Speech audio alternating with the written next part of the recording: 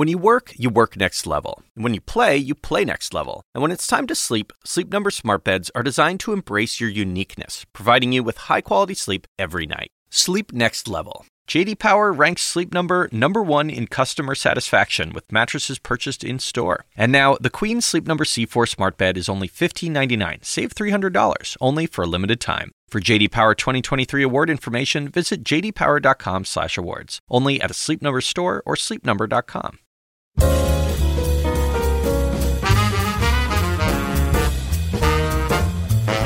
And now, from the University of Chicago Institute of Politics and CNN, The Axe Files, with your host, David Axelrod.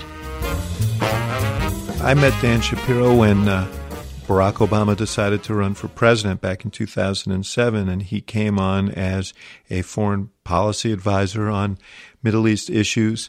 I served with him in the White House when he was on the National Security Council. I slipped off late in the day sometimes to play basketball with him on the White House basketball court, where he showed me all his old JCC basketball moves. But more than anything, I came to respect him as the U.S. ambassador to Israel for 6 years of the Obama administration during very, very eventful and challenging times. And we sat down to talk about it the other day when he visited the Institute of Politics.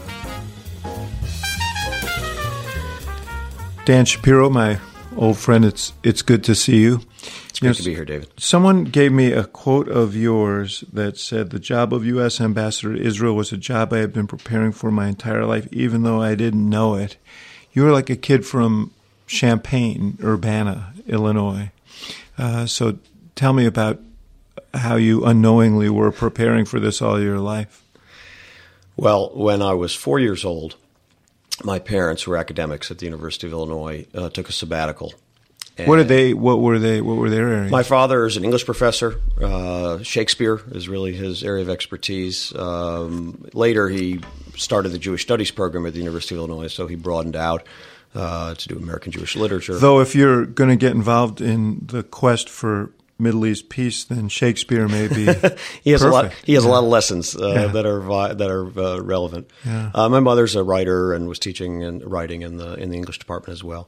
So they had a sabbatical and decided to spend a semester in Israel. Were they deeply steeped in Jewish culture and faith? And no, they were the children of immigrants who had really integrated and assimilated significantly, and they were just at the beginning of what became a lifelong, or most of their adult lifelong, exploration of Jewish life. And so they were really just at the beginning of that process with young children, which was what sparked it. That they decided they really had to learn more and then give more to their teacher. Our family Jewish life became very, very rich, but at that time it was really only at its infancy. So they decided to spend the semester in Israel out of curiosity to learn. Again, they felt some connection, but not something I would describe as deep. So we went there. It was August 1973.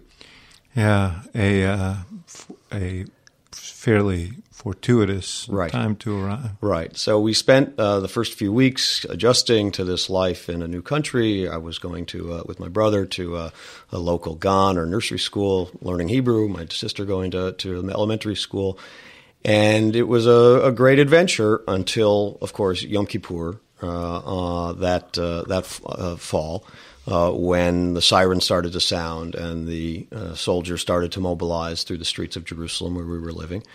And you're 6 years old. 4 years old. 4 years old. So how do you remember it all? I remember it the way one remembers things from 4 years old, with certain images that are very prominent. I don't think I can describe the whole narrative of the 3 weeks of the war. But I remember going to the bomb shelters. I remember blacking out the apartment. I remember the confusion that my parents were dealing with of just trying to understand what was going on. Their Hebrew was not that good. The news was sporadic, and it was just hard to know. And they tried to assess it from their neighbors, and of course, all of their Israeli neighbors. Our Israeli neighbors were dealing with and dealing with the trauma of having their sons and brothers and fathers going off to the front. So it was a confusing time. Now they, of course, immediately got pressure from their parents. Bring the grandchildren home. What are you doing there? Get out of Israel. And they made what it turned out to be a very significant decision for our family. They decided to stay and help. Volunteer anywhere they could where people had gone to fight. So my father was on a moshav in a chicken coop. He was in a school teaching. He was in the Angel Bakery down the street. Anywhere men had gone to fight, he volunteered. My mother was mostly, helping take care of the three young children. But they really felt that sense of that was what began that sense of identification, that this was more than just a semester abroad. This turned into something much more meaningful. Of course, the war ended, and we stayed for the rest of the semester. Just one more on. You say you remember confusion. Do you remember fear? I don't know if 4-year-olds remember that. I remember my older sister being very scared. She was about 7. And I remember my parents being worried. I think I was too young to really understand it well enough to really be afraid. I can remember playing tag in the bomb shelters with the other kids in the apartment building. I just don't quite remember feeling that sense of crippling fear myself, although I'm sure there must have been moments. So you come back to the States after that experience, and, right. And then how did your own path go from there? Right. Well, it meant that we as a family forged a bond with Israel that really stayed with us throughout my childhood. And so kind of around the dinner table, the conversation would very frequently alight on whatever the events of the Middle East were. We were thrilled and followed intensely the peace negotiations with Egypt, Sadat's visit to Jerusalem, the ultimate Camp David Accords. Then it was the war in Lebanon, which was a very traumatic one. Later it was the first Intifada. But generally speaking, these were kind of very central parts of family discussion and very prominent in my own mind. I determined that I wanted to spend more time in Israel later on as I was nearing the end of high school. So I started to study Hebrew seriously in high school, first at a summer camp and then in high school and college classes. And it definitely drew me to define my own relationship with Israel. So on that trip I took after high school, between high school and college, I specifically looked for a program where I'd be able to live with an Israeli family, and found one that didn't speak any English, and really immerse myself. Do the usual study and travel elements that are on that kind of experience, but most especially to try to really immerse myself in Israeli society, get my Hebrew up to fluency, and really sort of understand what Israelis lived with and how they felt and how they thought every day. I hear from Israeli friends that they've seen you out and about speaking at services or on television or on the radio, and commenting on your fluency in Hebrew, and what an advantage that was to you as the American ambassador. Did you find that? I did, and I found it to be more impactful than I expected. I thought when I went, the fact that I spoke Hebrew, and I'd worked hard to sort of get it up to a level I could use for public speaking and media, that people would appreciate it. Oh, that's nice. The ambassador speaks some Hebrew. It was much deeper than that, much more profound, for a couple of reasons. Number one, I think it speaks to Israelis' sense of isolation. There's only one place in the world you could have gone and spent the time and invested in the cultural knowledge to master that language, and that's Hebrew. And so it said to people, wow, this is someone who gets us. And therefore, they were willing to listen to policy descriptions that they might not agree with, but that they could hear in very concrete terms was coming from someone who sort of spoke their language, but also got where they were coming from. And the second reason it was impactful is because a lot of Israelis don't speak that good English. It may seem like an obvious statement, but we tend to gravitate toward Jerusalem and Tel Aviv and people who have studied in the States. And so there's I think a misperception, including on my own part, that most Israelis speak English and you can get by just fine. The truth is a lot don't. And so if you want to, and this is true in any country, connect to people without a filter and help them really understand what you're trying to say, and then, of course, listen to them without the filter as well, doing it in their own language makes an enormous difference. Was faith? How much was the faith dimension part of that? It was very important. I grew up in a Reformed Jewish household. Nowadays, I consider myself conservative. But all those years of religious studies, of summer camps, Jewish summer camps, definitely imbued in me a feeling that I, as a Jew, had a special connection with this country far away and where I'd only visited once through all of my childhood, but that I felt connected to that history and that story of return, that story of people that had been exiled from their homeland and through centuries of wandering, much of it tragic, had finally found their way back home and rebuilt that state. That spoke to me very, very personally, absolutely. And you made it the focus, as you were saying, of your studies. Right. So I quickly when I started college, it was originally at WashU in St. Louis, although I later transferred to Brandeis. I decided to understand Israel. I really also need to understand not just Hebrew. I also needed to learn Arabic. So I started to study Arabic. I started to get deeper into studies of Middle East history, of Jewish and Islamic relations through the centuries. Took many courses in Islam, and it really became more of a focus on Middle East history that was really animating me. Although I followed the politics very closely.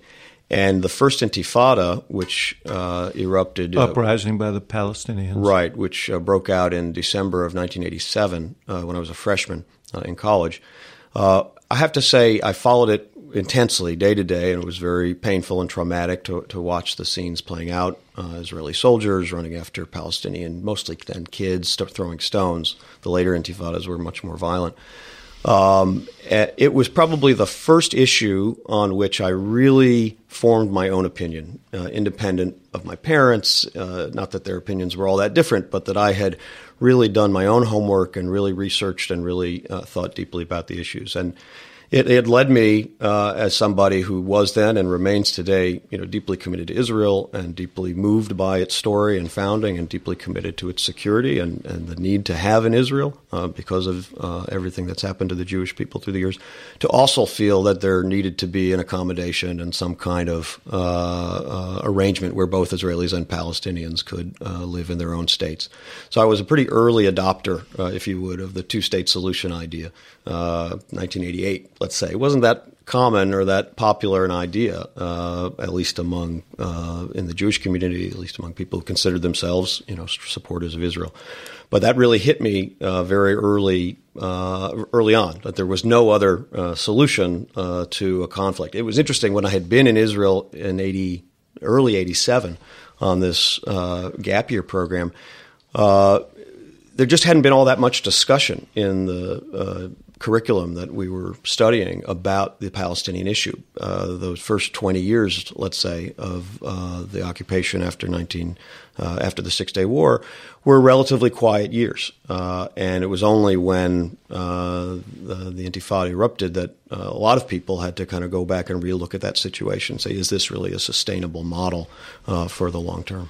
Sustainable for reasons of maintaining a Jewish democratic state, and also sustainable, and I speak now as a Jew, sustainable in terms of the values of Judaism and the values of Israeli society. Right.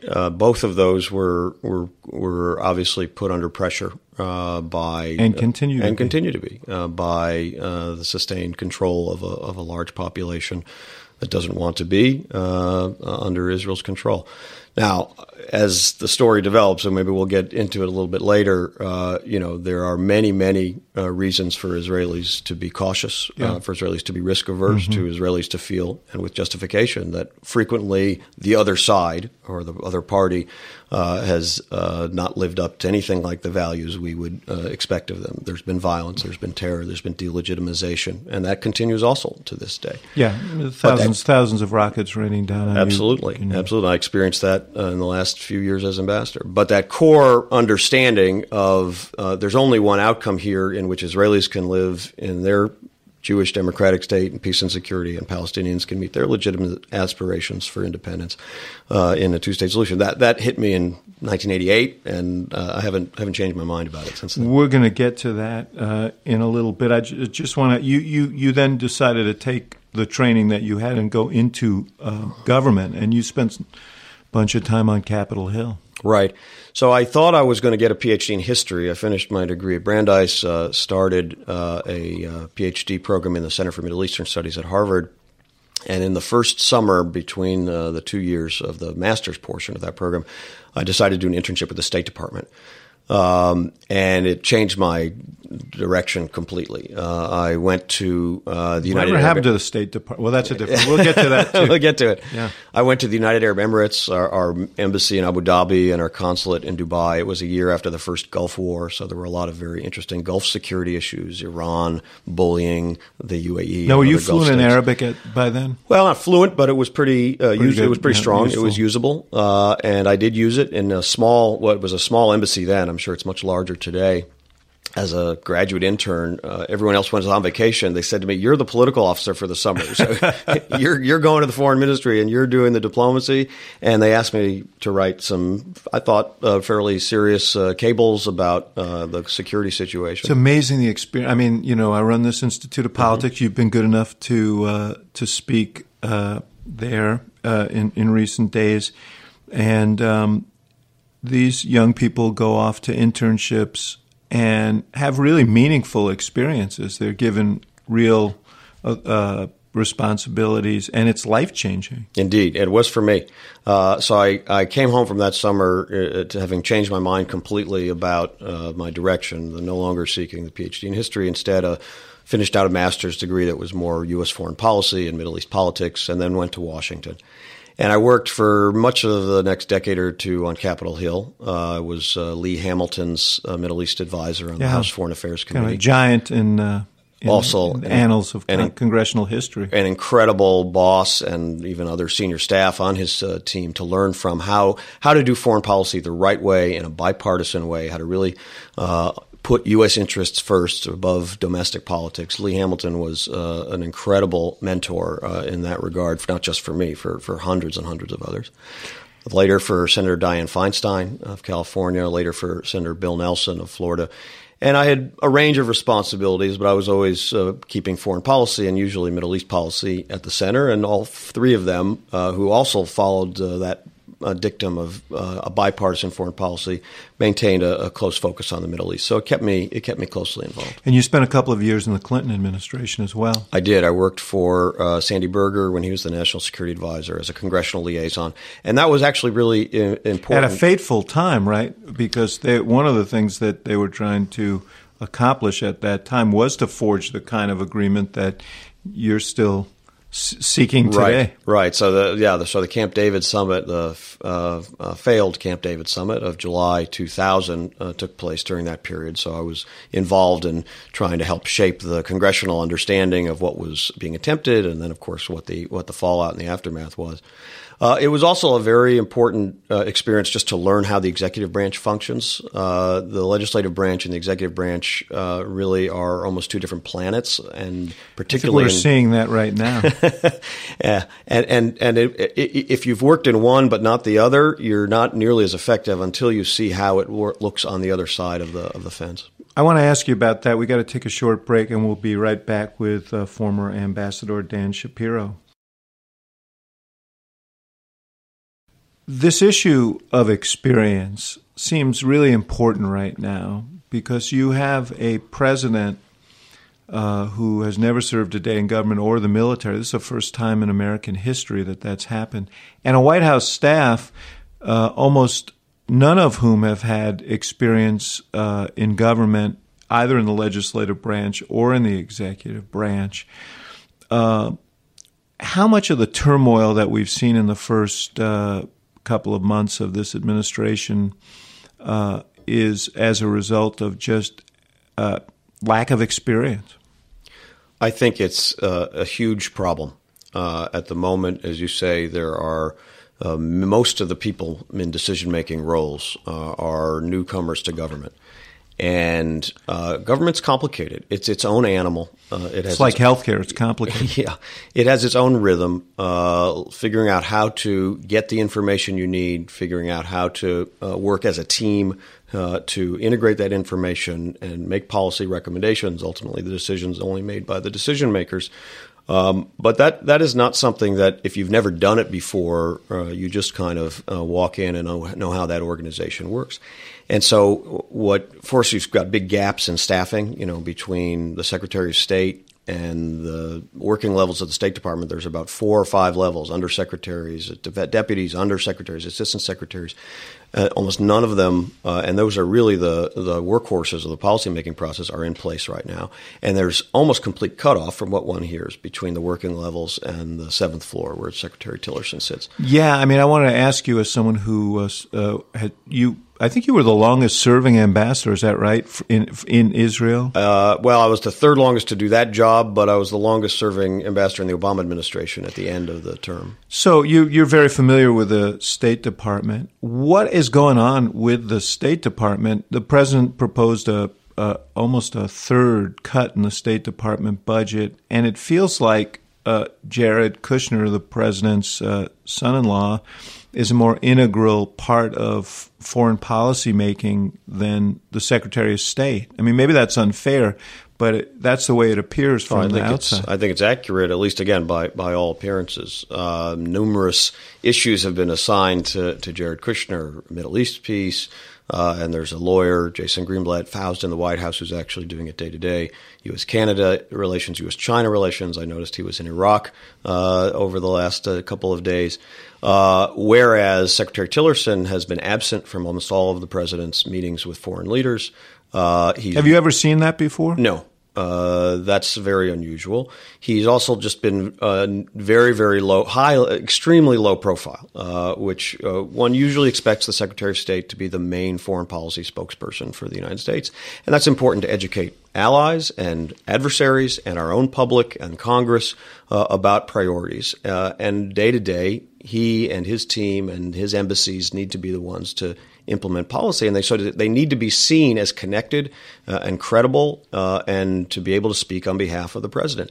And when they are as distant and low profile and quiet as they've been, it really raises that question. And so I worry about our ambassadors and embassies around the world going into the host governments, and the host governments looking at them and saying, these are very nice people, but they really don't have any idea what the policy is. And not every relationship can depend on a phone call to Jared Kushner. There are other people in our government who need to be able to speak credibly and competently on behalf of the government. You think foreign governments are learning how to game the system? They have to. They have no choice. And I don't begrudge that. Any foreign government has to find out what channel is most effective to advance its interests with the United States.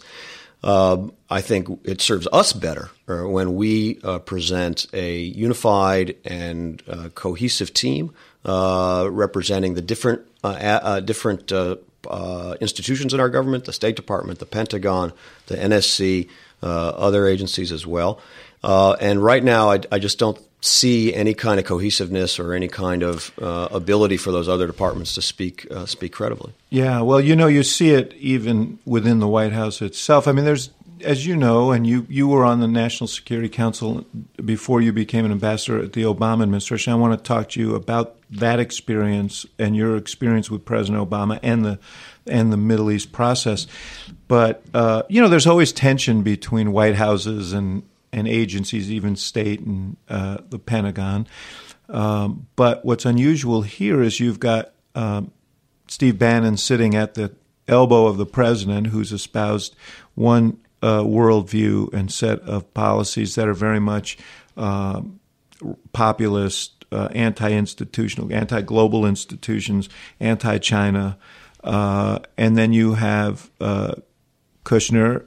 You have Gary Cohn, his chief economic advisor, even the Secretary of Treasury, advocating a different set of policies. So if you're the Chinese, for example, you're trying to scope all this out. and say, well, how do we deal with this guy? And he's a deal maker. How do we make a deal, and who do we make a deal with? It's kind of interesting because all the stories leading into the summit with the Chinese is that Jared Kushner was the guy who structured that. You know, it's not unprecedented by any means to have rivalries or factions within a White House. I think President Obama's White House was far less riven in that regard than some others, although, you know, there are disagreements, and that's actually legitimate. And a president has to be in the end, the referee, and to listen to the different views and then make a decision.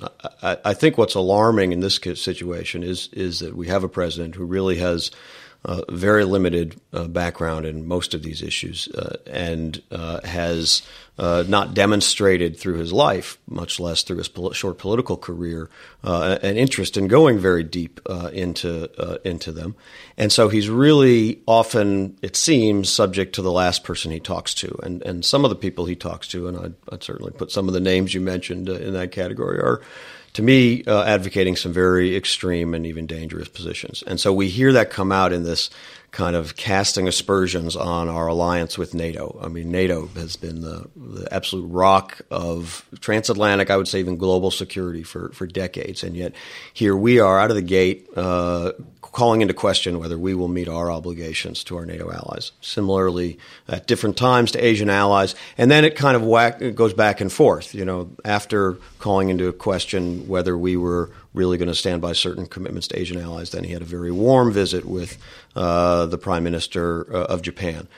And it also, you know, he or others may be saying one thing while, you know, General Mattis is overseas saying another thing. It's got to be confusing to the world. Yeah, so that unpredictability, that inconsistency, that being pulled back and forth between different factions without maybe a real ideological core that you can come back to is extremely confusing and dangerous. I mean, it's confusing to allies who are worried and who are anxious about whether the United States is going to stand by traditional commitments. And by the way, even if it's not directed at them, if I can guess what certain Israeli leaders are feeling, it's not that there's a question about whether the United States will stand up to for its commitments to Israel's security. It's that what kind of ally is the United States if even our NATO partners aren't sure? And what's the United States standing globally if adversaries think that traditional adversaries think they suddenly have an in with key White House staff and key allies are feeling uncertain. So I think it is dangerous, and I think it's very worrying. I don't have much I can say positive about this administration across a range of issues, domestic and foreign. I will say, maybe we'll get to it in more detail. We're going to, yes. That on the issue of Israel and the Palestinians, in terms of they've surprised you. They've surprised me to the good. Right. They've surprised me by running a policy so far that is more responsible and more in keeping with traditional norms of U.S. foreign policy. That is strong support for Israel's security, a strong push to try to help Israel negotiate peace with its neighbors, including the Palestinians, but including other Arab states, and a clear view that continued construction of Israeli settlements is one of the factors that makes that harder. And so all of those are consistent with the policy we had in the Obama administration, but the policies of several previous administrations as well. Yeah, it's interesting. I want to get to that. I just want to talk a little more about your journey and how I came to know you in 2007 when you showed up as a advisor to Senator Obama when he was running for president. What drew you to him? I guess the first answer is that my sister, who's a law professor here in Chicago, had told me about him when he was running for Senate in 2004. I'd actually been asked to help another candidate in that primary, whose name I won't mention, just because a friend was advising. And she said to me, "Why are you helping that candidate? You should be helping this guy. He's the real deal. He's really smart. I know him from a law firm and University of Chicago circles." And I said, "What's his name?" And she said, "Barack Obama." And I said, "Oh, Carolyn, you're so naive. You don't know anything about politics. With a name like that, he's not going to get elected to dog catcher." You wouldn't be alone in having made that assumption. I heard that a lot when we started out. I know he tells that joke on himself, even from his first conversations with political consultants. Anyway, it shows what Washington experts know. When he was elected to the Senate, I got to know him. He was on the Foreign Relations Committee where I was working with Senator Nelson. And I was also very fortunate, I suppose, that he hired Pete Rouse and Mark Lippert into his Senate office. And these were people, good friends who I'd worked with for many years. Pete Rouse had been the chief of staff for Senator Tom Daschle when he was majority leader. Right. And Mark Lippert I worked with me with Senator Feinstein and later for the Senate Appropriations Another national Committee. Security guy, ended up as an ambassador to South Korea. Indeed. And so I just started hanging around the Obama office, had Chicago and Illinois connections, had friends in the office, and it turned out that Mark, who's a truly brilliant foreign policy analyst, didn't have a lot of background in the Middle East. He'd done work on many other issues, and he would just sort of turn to me kind of as an informal sounding board and advisor for Middle East matters as they'd come before the committee. So I helped plan Senator Obama's trip to Israel in 2006. It was the first time he'd ever gone, and he went. I didn't go with him, but I helped put together an itinerary to help make sure he would kind of touch bases with all the different parts of the Israeli political scene and Israeli society. And that went pretty well. And when he was preparing to announce to run for president in the beginning of 2007, I was actually about to leave the Senate and go to do some private sector work. And Mark kind of knocked on my door and he said, we're putting together a team of outside foreign policy advisors for the campaign. I said, yeah, okay. And he said, and you're going to be the Middle East advisor. And I said, I am? He said, yeah. And you have a speech you have to write for an APAC forum that the president's going to speak at in February in Chicago. So that pulled me in to the work. I, candidly didn't know his chances were so great. I sort of thought this might be a few months little hobby assignment until he lost in the primaries. You didn't ask. I would have told you. Right. I was maybe not a full believer on day one, but those first 3 or 4 months, being able to spend time with him, being able to work on speeches and other materials for the campaign, that's when I really drank the Kool-Aid, not only about him and what a outstanding leader I thought he could be and president across many issues, but on the issues I knew best, somebody who really approached them from a very similar perspective. Strong commitment to the traditional alliance between the United States and Israel, strong belief that needs to be one of the core anchors of our Middle East policy, but also a belief that one had to work on negotiating peace between Israelis and Palestinians to make good on that alliance, to help serve our own interests, but also Israel's future as a Jewish and democratic state.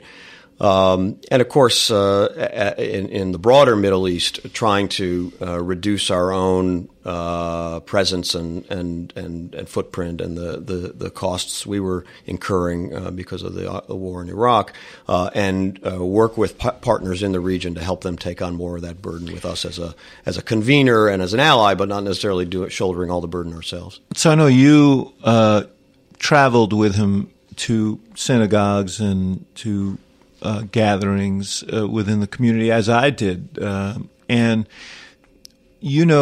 as I do, that he met with, he as you say, he reflected your thinking and the thinking of a lot of American Jews about, my own included, about about both the importance of our alliance, for a variety of reasons that transcend even strategic interests, and the need to ultimately resolve this, terrible impasse, and to relieve Israel of the burden of being a permanent sort of occupying force.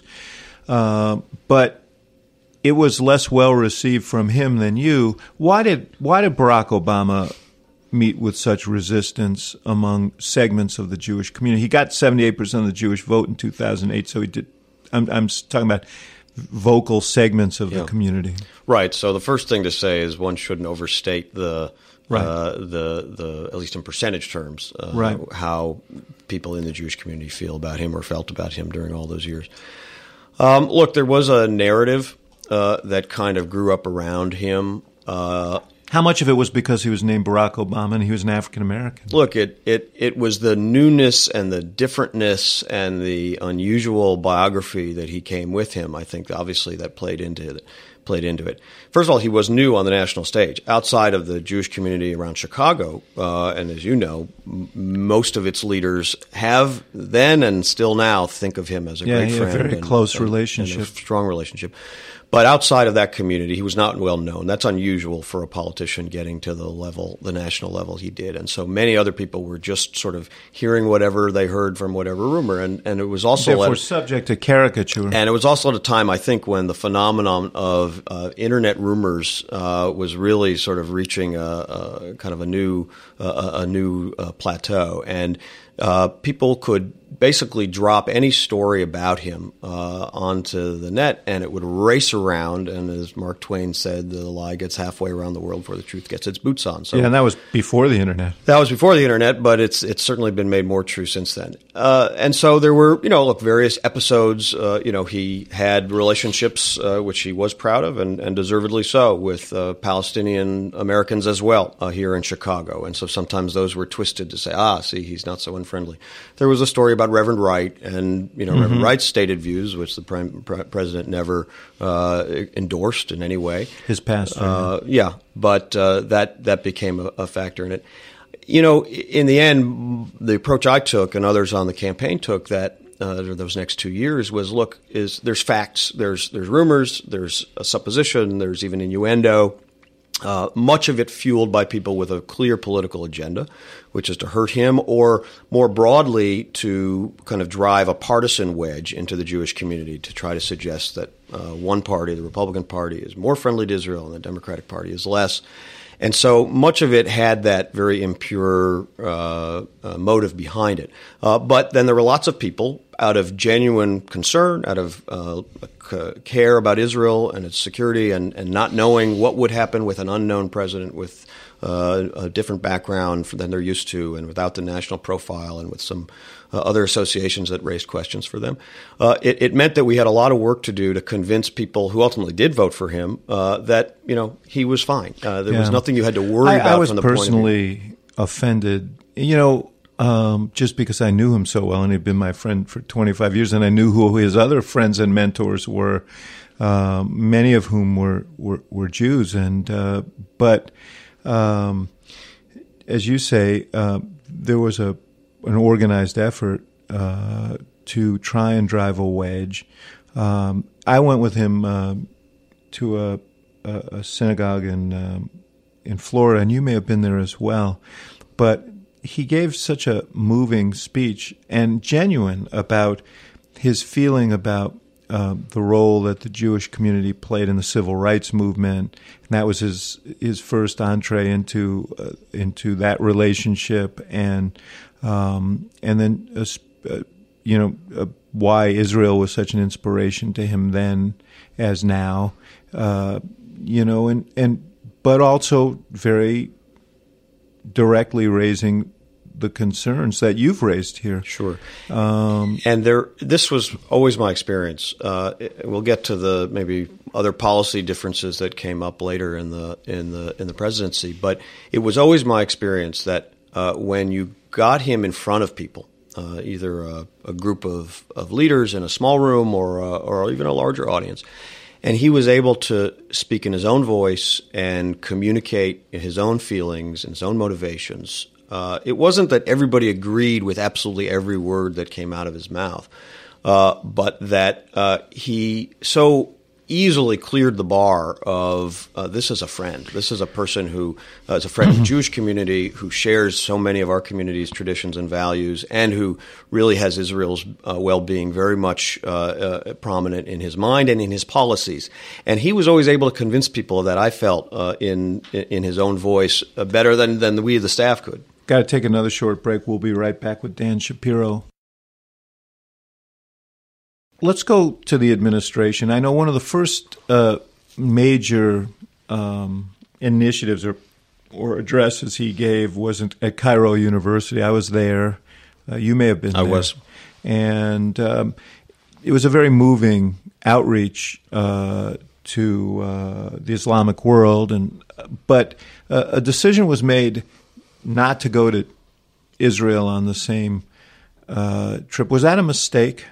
I don't think it was a mistake. I know there's been a lot written about that, and a lot of people involved in the decision, even on our team, have said they wish we had continued on to Israel. I don't think that was the time to go to Israel. That trip had a very specific purpose, which was to open a conversation with Muslim societies who had really, during the Bush years, come to see the United States in a very unfriendly light. And it was critical that audience be able to absorb the messages he was trying to deliver to them. There were many. I should add that among them were that there should be no question raised about Israel's legitimacy, and that anybody who thinks they can have a good relationship with the United States without accepting that we will maintain our close bonds with Israel and expect others to move in that direction as well should think otherwise. But also some tough language about the settlements. And some tough language about settlements and about the need for Israel to take certain decisions as well. So I think those were important messages for those audiences to deliver. I think had we continued on from Cairo to a trip to Israel, it would have perhaps soothed some of the concerns that Israelis were feeling watching that scene unfold in Cairo. But it also would have meant the trip would have taken on a completely different meaning. You would have had to not only do Israel, you would also had to do the Palestinians. You would probably have also had to do Jordan. And suddenly it becomes a peace process trip. And to try to keep the focus on that initial outreach and not have it turn into a trip about the negotiations that then George Mitchell, our envoy, was trying to get launched, I think would have really muddied the focus. You had a very close bird's eye view of the relationship between Obama and Bibi Netanyahu, the Prime Minister of Israel. And it isn't exactly news to say that it wasn't a warm relationship. Why was there never an ability to get to become more closely aligned on things? Just one more point on the previous question, if you don't mind, David. My feeling that it wasn't a mistake to go to Cairo was also shaped by the fact that we always thought we would be able to get the president there much earlier. We thought we could get him there within the next 6 to 12 months as part of a peace process that was getting launched, and of course, it never happened. And so what about Bibi and Obama? Look. The president has spoken about this in ways that I think are still true. He and Prime Minister Netanyahu come from sort of different political traditions, if you will. Prime Minister Netanyahu clearly out of the sort of the right of center camp in Israel, the president from the center or center left camp in the United States. So it's not surprising that they have some differences of outlook. But we've had those differences in pairings between Israeli and American leaders before. There was also the case that I want to say before I get to the differences, that they actually did an enormous amount of positive work together, and that despite those differences, they really put the focus on the common interests of strengthening the alliance, of strengthening Israel's ability to defend itself. And we can talk about some of the ways. We should stipulate that for sure. Yeah. But let's be honest. I mean, some of the things that happened between them were very unusual. Yes. So, I mean, I have to say, I think the Prime Minister took a view fairly early on, and it was inaccurate in my view, and I would tell him that in later periods, that there was almost a desire to harm him politically by some of the things that were being asked of Israel, by asking for settlement freezes or other limitations on settlement construction. Maybe too much focus or too much sympathy for certain Palestinian demands or perspectives. And he has always had a approach, I think, to politics to first put and you almost have to do this in the Israeli political system, to kind of put his own political stability first. It is true that an Israeli prime minister, unlike an American president, can wake up prime minister and by evening have his government fall.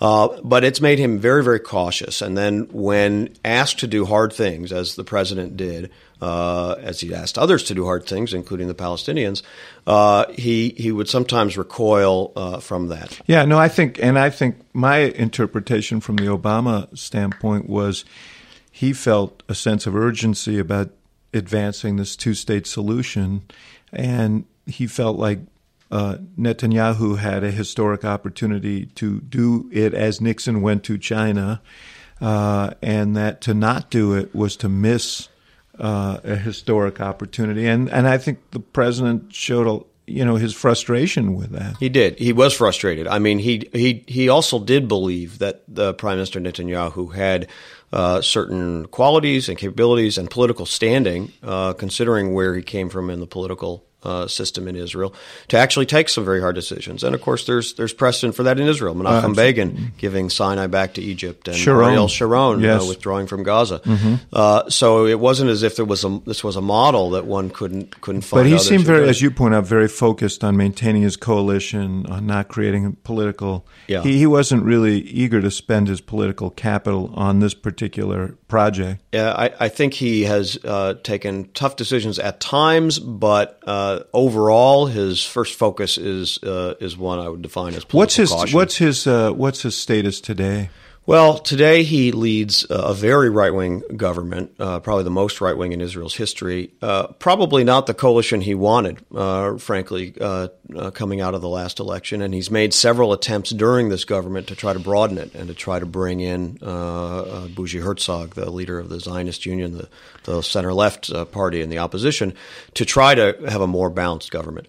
But, he continues he's got some legal troubles. He's been investigated by the police on a number of different that fronts. Are serious. I mean, he faces potential indictment. Yeah, there could be a recommendation for an indictment from the police later this year. The Attorney General then would have to make a decision. There's some precedent for that in Israel as well. There is.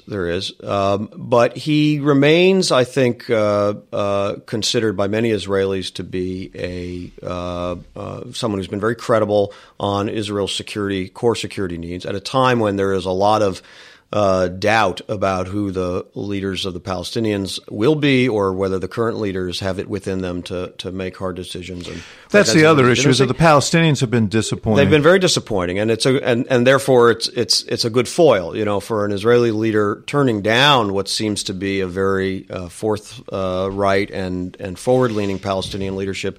They pay more of a price for that. For Netanyahu, he hasn't had that generally, because President Abbas has been disappointing in many ways.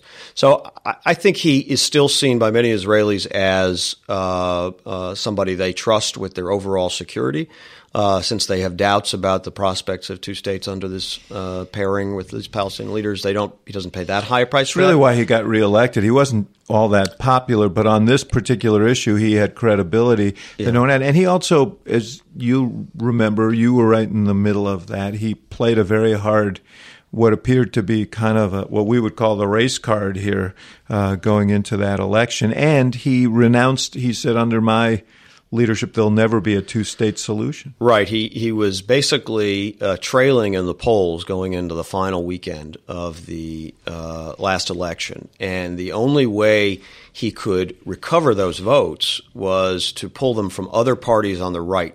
That is to say, he had to kind of play to the furthest right elements of Israeli politics, bring them back into the Likud fold, and also suggest to them that they might end up with a prime minister from the left. And so Naftali Bennett, his right-wing rival and now coalition partner, lost probably 3 or 4 seats in that final weekend because the prime minister was saying things about... What was your reaction to that?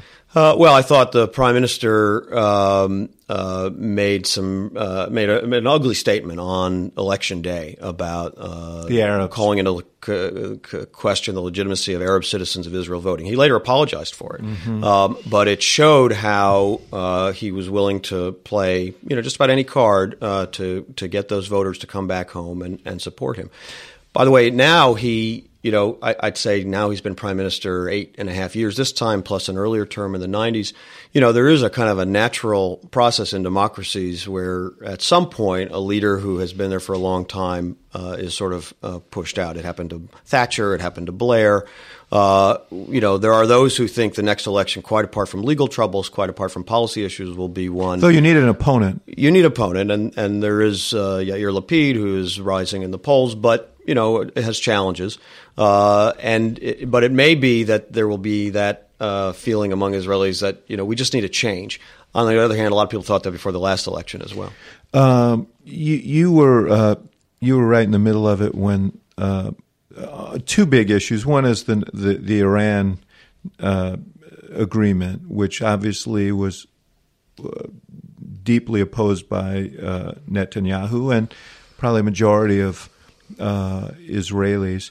And then the decision at the end of the administration to not to veto the resolution in the UN condemning the settlements and Israeli policy, both of which were roundly denounced by the Israelis. Talk about that and those decisions, and then I want to talk about where we are today. Sure. The Iran deal was, you're correct, widely viewed in Israel, not only by Prime Minister Netanyahu, as a bad deal. What was a little bit vexing for those of us who had worked on that issue with the Israelis for years, going back to the beginning of the Obama administration, was that it really did derive from a common strategic goal of preventing an Iranian nuclear weapon. There was no question in either government that was a completely unacceptable outcome. That regime, given its ideology and its threats and the way it conducts itself regionally, could never be allowed to get that technology. And so we had worked for years in very, very close cooperation to build the intelligence picture of the nuclear program in Iran, to build out a sanctions regime and then enforce it. And that's really what put the economic pressure on Iran that ultimately brought them to the table in a serious way, finally. But we always sort of knew that we would probably, if the negotiations ever got serious, draw the line differently between a good agreement and a bad agreement. And indeed, that's sort of what happened as we reached the decision points of early 2015. Then the question is, how do you deal with that disagreement? And it's a big one. It's important. And I don't fault Israelis for feeling that sense of vulnerability. Those differences of perspective are legitimate, given that we're a global power, given where we sit physically, geographically, given our military capabilities, and Israel, which is closer to the threat and more directly What was the threatened. alternative, though? Realistically, they were months away from a weapon. This is the problem, and this was the argument we made consistently, is that had we not reached an agreement that it met our conditions of systematically blocking off every pathway Iran has to a nuclear weapon, and that's what this agreement did, we would have been faced with trying to maintain the sanctions against Iran at a time when most of the rest of the world was. It was sort of miraculous to get the sanctions in the first place, but it was always predicated on getting an agreement. Absolutely.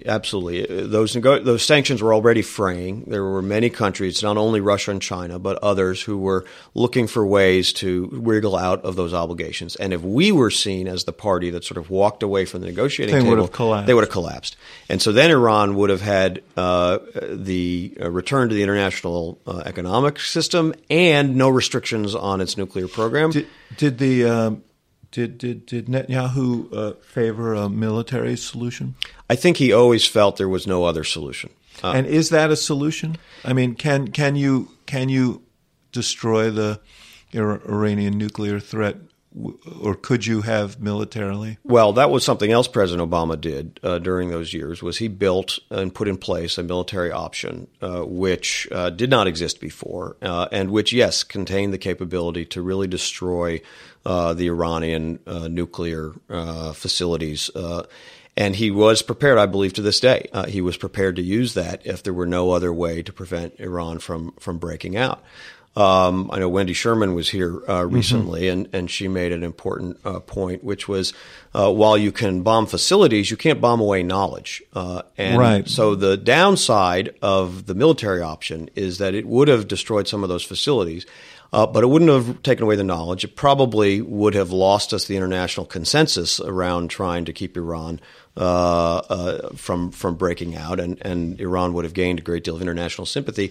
And then within 2 to 3 years, they could have rebuilt those facilities and made a dash into a breakout for a bomb. So this agreement, which buys us at least 10 to 15 years with systematic monitoring of all the different pathways that Iran could take to make sure they don't break out, buys us much more time. It doesn't solve this problem, and the president never claimed it did solve this problem for all time, but it buys us much more time and gives us much more intelligence with much greater international support than we would have ended up with after a military strike. On the resolution at the UN, this was hotly debated both here and in Israel, and the argument against it was you've given the UN now the authority to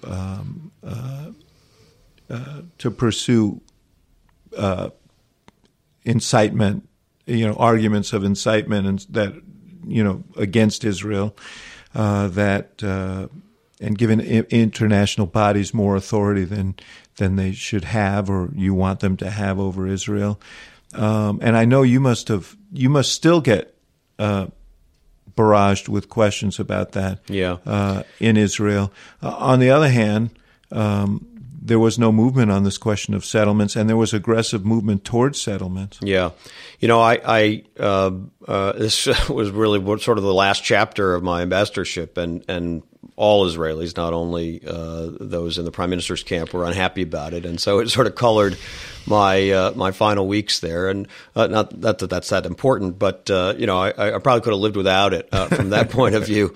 I can defend it. It was actually not my preference. I mean, I think had we been able to shape a resolution to be more like a report the quartet had issued in the summer that I think applied the responsibility to all the different parties a bit more evenly, that I think could have been maybe a more constructive product. But that's not how the Security Council works. We were not really in a position to just draft what we wanted and get it passed. We were going to have to deal with something the Palestinians were able to get one of their allies on the council to present. And so that's what happens. And all through the fall, we were talking about this very openly with the Israelis. And I said to them, if I don't know how we would respond to a resolution like that. We did veto one in 2011, but this one, maybe it'll be drafted more cleverly. Maybe it'll put in some balanced language about terrorism and incitement. Actually, they did include that in the end. Maybe it will just be hard for us to find the hook on which to hang the veto. But at least if you know that's coming, this should be a period of relative quiet on the issue of settlements, because you don't want the decision makers to have that weighing heavily on their mind when the time comes. It went in the other direction. And it went in the other direction. First, there was a new settlement announced right when President Obama traveled to Israel for former President Peres's funeral, and about 2 weeks after we had signed the $38 billion memorandum of understanding for military assistance. Kind of an odd way to sort of say thank you for those steps. And then after our election, there was a kind of hooping and hollering sense that they had a green light from Trump. There was a belief, which turns out not to have been the case, that the Trump administration was going to take the reins off completely, build anywhere you want, annex anything. And part of it was that he appointed an ambassador, David Friedman, who was an attorney from New Jersey, who had been a financial supporter of the settlement movement and an outspoken and had said some things about American Jews who opposed that were deeply, deeply offensive. Right. And so there were Israelis, particularly on the right, who said, great, this is a sea change. Now we can legalize illegal settlements, and there was Knesset legislation advancing to do just that. Now we can start annexing. The two-state solution is dead. Thank you, President Trump. And I said to them, he's not president yet. If you actually think that's going to be the policy of the new administration, well, I would disagree with it, but wait till January to adjust your policies accordingly. President Obama is still president. So by the time that resolution came up, and it was, kind of in the crazy period right before the holidays, as things were nearing an end, then this legislation to legalize illegal building had advanced. The president had a tough decision. I mean, had he vetoed it, he could have said, look, the UN is an inherently unfriendly body, and it is, and that's why we've always protected Israel from unfair criticism there. On the other hand, he said to say, number one, this resolution is drafted in a more balanced way. But number two, if I veto it, am I somehow giving my assent to this race to legalize and annex and build that I believe is fundamentally dangerous for Israel's future as a Jewish and democratic state? So, it was a tough call. It was a judgment call. In the end, he made the call to abstain. Let's go to I want to ask you about Trump, because as you point out, and you did earlier, that it hasn't worked out as some of the right in Israel anticipated, at least in the early going here. He has been discouraging of the settlements, and presumably you see other signs that he's pursuing a more conventional course that's consistent with what past administrations have done. Right. So that funny thing happened between election day and inauguration day, at least as it looks to some Israelis who were expecting something very different, in that they must have started talking to a lot of other people, including Arab diplomats. It took a while, but eventually the Palestinians as well. And they, I think, started to understand the connections between these issues. If you decide that you're going to say, we don't have any problem with building those settlements, or if you decide to say, on the first day we're going to move our embassy to Jerusalem, which I actually think is not an impossible thing to do. Yes, I know you've written on that. We can get back to that. At the same time, to try to convince Arab states who want to participate, or you want to participate, in a regional process that will show Israelis there's a prospect of being integrated and normalized into the region, and put some positive pressure on the Palestinians to come to the table in a useful way. Those two things don't really go together. And so they seem to figure that out even before inauguration day, certainly in the run-up to the prime minister's visit to Washington, in which the president, several times the White House said, we have concerns about continuing settlement construction. They didn't say nothing can happen or all settlements have to go immediately, but they did say continuing construction is problematic for this goal we are trying to achieve. President even mentioned that in sitting in the Oval Office with Bibi. He turned to the prime minister and he said, you are going to hold back on settlements a little bit, aren't you? And I noticed he didn't get a response. He didn't get much of a response. Subsequent to that, his envoy, Jason Greenblatt, another lawyer from the Trump organization, went out there. And I have to say, he's made an impressive debut. He, first of all, didn't only meet with Netanyahu and Abbas. He met everybody, Israelis of all political stripes, Palestinians of many political stripes, refugees, students, settlers, soldiers, business people. I thought that was the right thing to do. In both of those societies, there are other actors besides the leaders who will help determine the success or failure of the diplomatic efforts, and it was useful for him to hear that. But number two, they entered into a weeks-long negotiation with the Israelis that reminded me a lot of several episodes in the Obama administration, which was how much less settlement construction will go on during a period you're trying to get the Palestinians back to the table and trying to get Arab states to participate in a regional process. In the end, they haven't reached an agreement by all counts. Well, and in fact, the prime minister announced that he was going to move forward on a whole new settlement. And under the pressures of his cabinet, he says he's going to go ahead and build a new settlement for those from a settlement that was evacuated under court order, and they will allow building within the built-up areas of existing settlements. The Trump administration has not endorsed that. I think they are continuing to push for less and something they can take to Arab states and say, look, you're not going to be embarrassed. If you come to a regional process, you're not going to be embarrassed by some splashy announcement of settlement construction the same week you show up. There's sometimes a belief, and some articulate this, that because there is an actual alignment of interests between Israel and many of the Sunni Arab states against other regional threats like Iran and like ISIS, and that's real, and they are talking often quietly, but often less quietly with Egypt and Jordan about how to protect each other against those threats. But that doesn't mean they can look the other way. There's a belief, right, that the Palestinian issue no longer matters. It's true. If you go and talk to Arab leaders, they don't necessarily put the Palestinian issue at the top five of their priority list. But it is different from saying they could be seen as throwing them under the bus. That misunderstands the role of the Palestinian issue in Arab politics.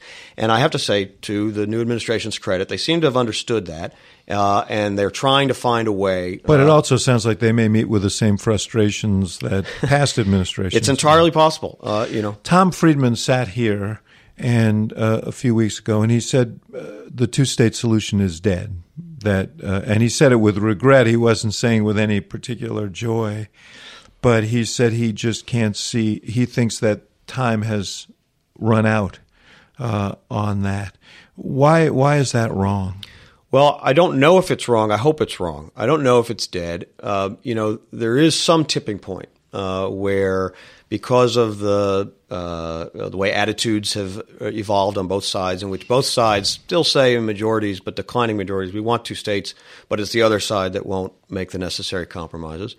As those attitudes harden, and of course as the map changes with additional settlement construction, it will reach a point of impossibility.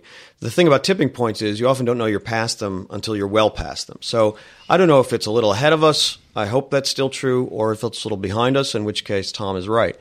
I do think that we, as Israel's closest ally, and we as a country that benefits from the kind of security and economic and societal partnership we've built with that country, have an interest in ensuring that it remains strong and secure and Jewish and democratic, because that's the Israel that we've been able to build that partnership with. And if you take the two-state solution off the table, some of those things are going to start to change.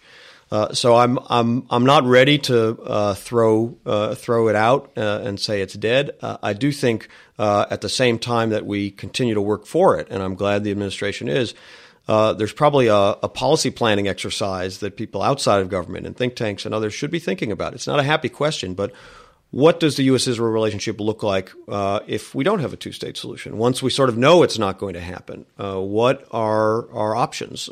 How will we maintain our interests, our security partnership, certain moral commitments as well, at a time when many Americans, much of the rest of the world, and not a small number of Israelis will say, Israel is not quite the same Jewish and democratic society that it was originally intended to be at its founding. One last question about President Trump. In his remarks in his side-by-side with Prime Minister Netanyahu when they were at the White House, he kind of casually said, one state, two state, whatever they decide is fine with me. How did you interpret that? I didn't buy it. I didn't buy it that it was a change of policy. And indeed, the next day, several administration officials made clear the policy is still two states. And I was very glad about that. I think it was a favor for Prime Minister Netanyahu, who is under great pressure from his cabinet, who are dominated by ministers who actually oppose a two-state solution, not to use that language. Now, he has endorsed a two-state solution with various caveats, a demilitarized Palestinian state that recognizes a Jewish state, since a speech he gave in Bar Ilan University in 2009. With the interregnum of the days before the election last year when he said he didn't. That is correct. And then he sort of walked that back after he came in. But so you're saying everybody's saying stuff that they don't necessarily believe? Well, it's how I read that statement by the president, was that he was doing a favor to Prime Minister Netanyahu to help him get in and out of that press conference without crossing lines that members of his cabinet had set for him. Now, you asked, what are the prospects? I mean, I do think one of the reasons I think it's not dead yet is because a lot of this depends on leadership. And even when it looks impossible, when the right leaders or the right combination of leaders emerge, things that look impossible are suddenly possible again. I don't think the dynamic of Netanyahu and Abbas is going to produce that breakthrough. I don't think any Israeli coalition that looks like the current one could do it. It may well require new Palestinian leadership, and that's a huge question mark, what follows Abbas. But I do think that's one of the things that I hold on to as hope that the two-state solution is not dead, is that the right leaders, properly motivated and who invest in each other as partners and show that they trust each other and make it a little bit easier to make hard decisions, instead of the dynamic we've basically had between Netanyahu and Abbas, where they mistrust each other and are always scoring points and positioning for the blame game. That would still give me some hope that it's possible. Well, you are a man of faith, apparently. So good to be with you, Dan Shapiro, and I value the time we spent together in the White House, and I really honor your service at a very, very difficult time and a very challenging posting, and I wish you the best in the future. Thank you, David. It was definitely an honor to serve with you and serve the president, and he put me in the place where I hopefully made a good contribution. Absolutely did. Thank you for listening to The Axe Files, part of the CNN Podcast Network. For more episodes of The Axe Files, visit cnn.com/podcast and subscribe on iTunes, Stitcher, or your favorite app. And for more programming from the University of Chicago Institute of Politics, visit politics.uchicago.edu.